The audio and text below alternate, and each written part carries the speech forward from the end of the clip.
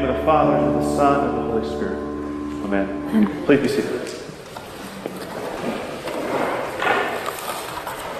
Well, good morning. It's great to see y'all here. Had a problem with my printer, and so I'm gonna be speaking to you today from an open laptop. Is that all right? Is that cool? All right, here we go. So I remember when I was a kid, spending so much time wondering what people thought of me, worrying about what they thought. What do people think of me? If I do this, what will they think? If I do that, what will they think? Will they think I'm cool if I act like this? Or will they think I'm really dumb if I do this thing over here? This preoccupation reached its height for me in middle school, trying to be liked by everybody, wanting so much to be popular, wanting desperately to be loved. And that's the way we all were back then. We were all trying to be cool, each of us doing whatever we could to be likable, each of us trying desperately to be loved. And I know people who agonize today over what they should put on their Facebook page. Does everybody know what Facebook is?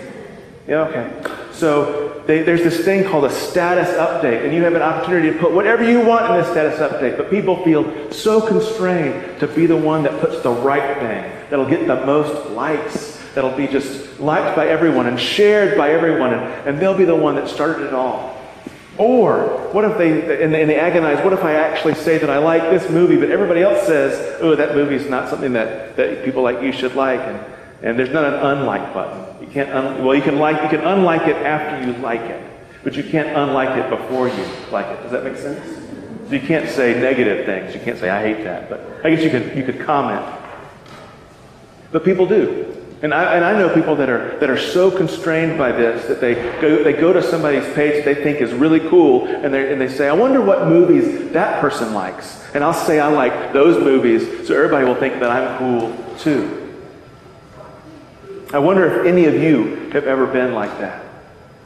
I mean, maybe some of you are like that right now, where every action of yours, it doesn't have to be on Facebook, this can be just any kind of action that you take as a human being. Are any of you like that, where every action is constrained by what you think other people will think of you if you do those things? Where your own sense of self-worth is controlled by what others will say? Well, that was me. And it all changed for me at a youth retreat after my 9th grade year, because it was there that I discovered who Jesus really was. And that changed my identity that day. And I was never the same again. I went from being an anxious to be loved teenager to a secure in the knowledge of God's love young man in a matter of moments. And my identity went from being someone that was always worried about what my friends would think to someone who was established and secure in God's love for me. And why? Why did that change happen? It was because I found out who Jesus was. And when I really understood who Jesus was, I finally understood who I was. And this is the whole point of the sermon. I'm going to tell you it in one line. You'll never know who you are until you know who Jesus is. You'll never know who you are until you know who Jesus is. You'll never understand how much you're worth until you understand how much Jesus is worth. And once that happened for me, it didn't matter anymore what anyone else said about me. It was what God said about Jesus that mattered. It wasn't what they said I was. It wasn't who they said I was. It was who God said Jesus was that mattered. And the joy of that freedom changed me, and I've never been the same. But some people have never known that freedom and that joy. Some people are still listening to what the world says about them, and they are riddled with anxiety about it. And sometimes it's not external voices at all. Sometimes it's voices that come from right inside of us. It's those internal voices. I know some people that are constantly filled with the self-doubt and this self-hate. And the voices inside their heads are constantly telling them things like, you don't measure up. Nobody likes you. Nobody cares. You're never going to be loved. Over and over again, it's their own voices that are tearing them down from the inside. That's the way so many people are these days. Whether they are listening to what the world says about them or to those voices inside their head. So many people allow their identity to be formed by the wrong people. And sometimes I'm still one of them. Sometimes I'm still listening to those voices. When I stop listening to God, stop listening to His voice, when I stop and I start believing what the world says about me, it's in those moments that I have to come back and reconnect with God and listen to it again, to His voice in my life, and be reminded just who I am in Him. In today's readings, we see Jesus as He takes His disciples to the area of Caesarea Philippi. And on the way, He asked them who the people say that He is. When Jesus is asking His disciples, who do the people say that I am? He's not trying to be cool. He's not trying to take the temperature of the local population. Am I liked? Do people want to be around me? He knew that He was liked, that people wanted to be around Him, because they were flocking to Him all over the place. Because He was healing them. It wasn't so He could find out what the people were thinking. It was so He could lead His disciples to a place where they would begin to ask the question and begin to understand just who they were dealing with when they were dealing with Him. And so He asked them, who do the people say that I am? And then He said, and who do you say that I am? Who do these people out there say? But who do you say? My close friends, my inner circle. And what were the people saying? People were saying that maybe Jesus was John the Baptist, or maybe He was Elijah, one of the greatest Old Testament prophets. Maybe He's just one of the other prophets. But then He said, wait, hold on a second. The people were saying that Jesus, basically, when they were saying that Jesus was a mighty messenger from God. That's kind of how they had categorized Jesus. He's just a mighty messenger. Let me ask you this. What are people saying about Jesus today? What are your friends saying about Jesus? What are the people at your work saying about Jesus?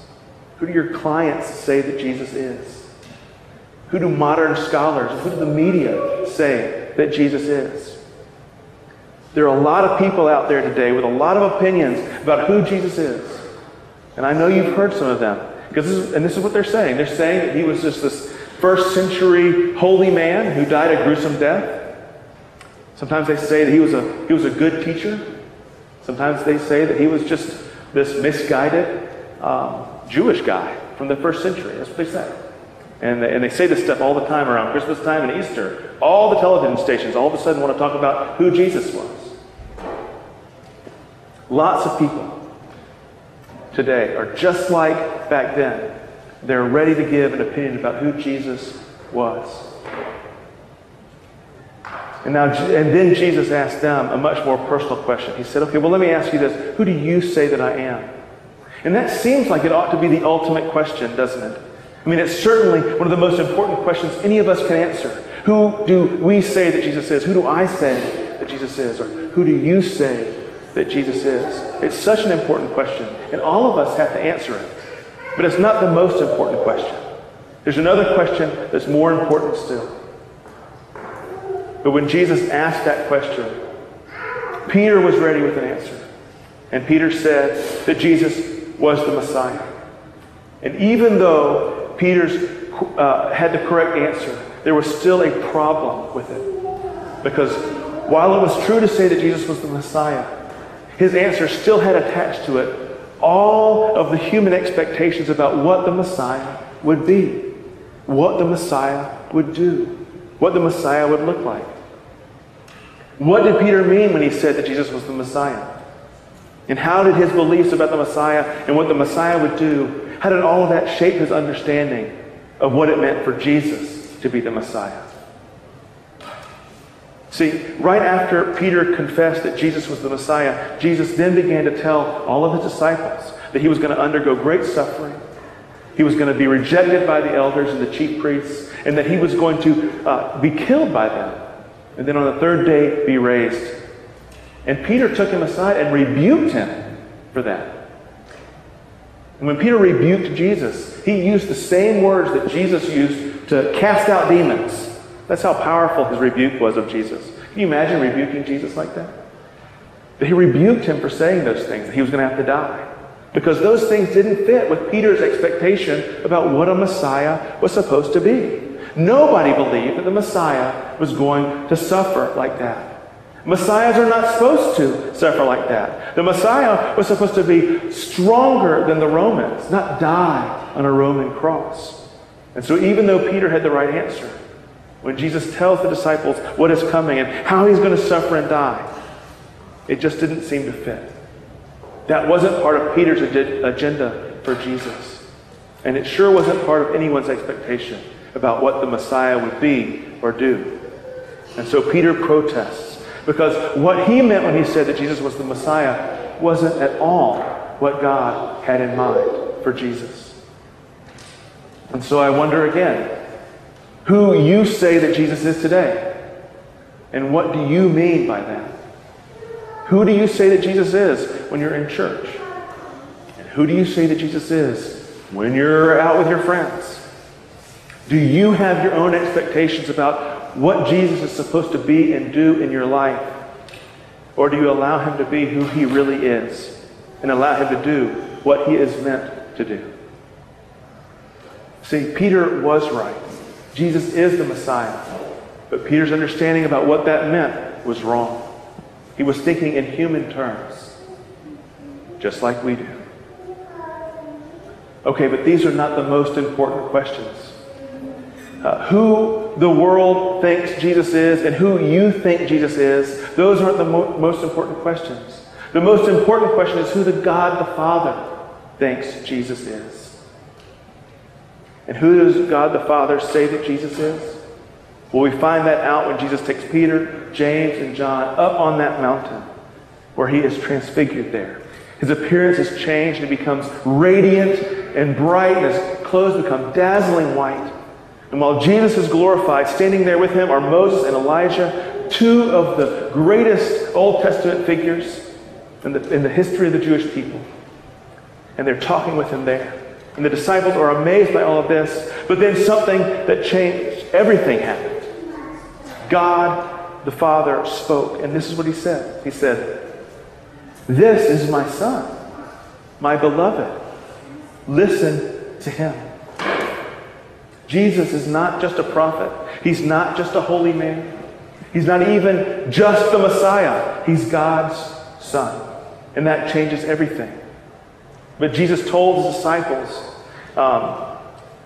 when he told his disciples he was going to suffer and die, and on the third day be raised, they didn't want to hear it because it didn't fit their expectations. They didn't want Jesus to be who he was. They wanted Jesus to be who they wanted him to be. And isn't it just like us to prefer our own way, our own expectations over what God wants to do in our lives? But think about how much better God's plans are than their expectations. Because their expectations would have had the Messiah coming in and being stronger than the Romans and kicking the Romans out and setting up an earthly kingdom and establishing it there. And if that's all that Jesus had come to do, then he'd be an entry in the history books today. He'd be a forgotten leader from long ago. But that is not all what he came to do. That's not at all who he was. Jesus was God's own beloved Son. And he came to lay down his life to give everything so that he could remake everything. Not just a small part of Palestine, but restore everything. Restore everybody. Redeem everybody. So he could make all things new. God's Son, God himself in the flesh, came and he laid down his own life in order to make us his redeemed and forgiven sons and daughters. He gave up his own life so that we could be adopted by God as his sons and daughters and made heirs of his kingdom, which is amazing because inheriting things is awesome, especially when it's a kingdom and especially when that kingdom is God's. How much better is that than what the disciples were hoping that Jesus would do? That's why knowing and believing who God says Jesus is so important. Because if you believe what the Father said about Jesus, if you believe that Jesus is God's Son, and if you see what He was willing to do for you on the cross, if you see how He was willing to suffer and be betrayed and be beaten and be crucified, and then if you think that He was willing to do that all for you, that God's Son, that somehow God Himself was willing to do that for you, then what does it say about who you are and what you're worth to God? You'll never know who you are until you know who Jesus is. And you'll never understand how much you're worth until you understand how much Jesus is worth. And when you really start to think about it, it's just a staggering thought. We're trying to sell our house up in Tallahassee. And you know how you determine the value of a house? You know how you determine the value of anything? It's by what people are willing to pay you for it. And right now, people are not willing to pay us very much for our house. But hear this. God was willing to empty the treasures of heaven for you. Isn't that stunning? By sending His own Son, God the Father bankrupted heaven. And He did that for you. And there is nothing of more value to God than His own Son. But He would send His own beloved Son for you. So what are you worth to God? He emptied heaven for you. What an amazing thought. You'll never know who you are until you know who Jesus is. And you'll never know understand how much you're worth until you understand how much Jesus is worth. And God the Father says that Jesus is His only and beloved Son. That's who Jesus is. And God was willing to empty the treasures of heaven and give His only Son for you.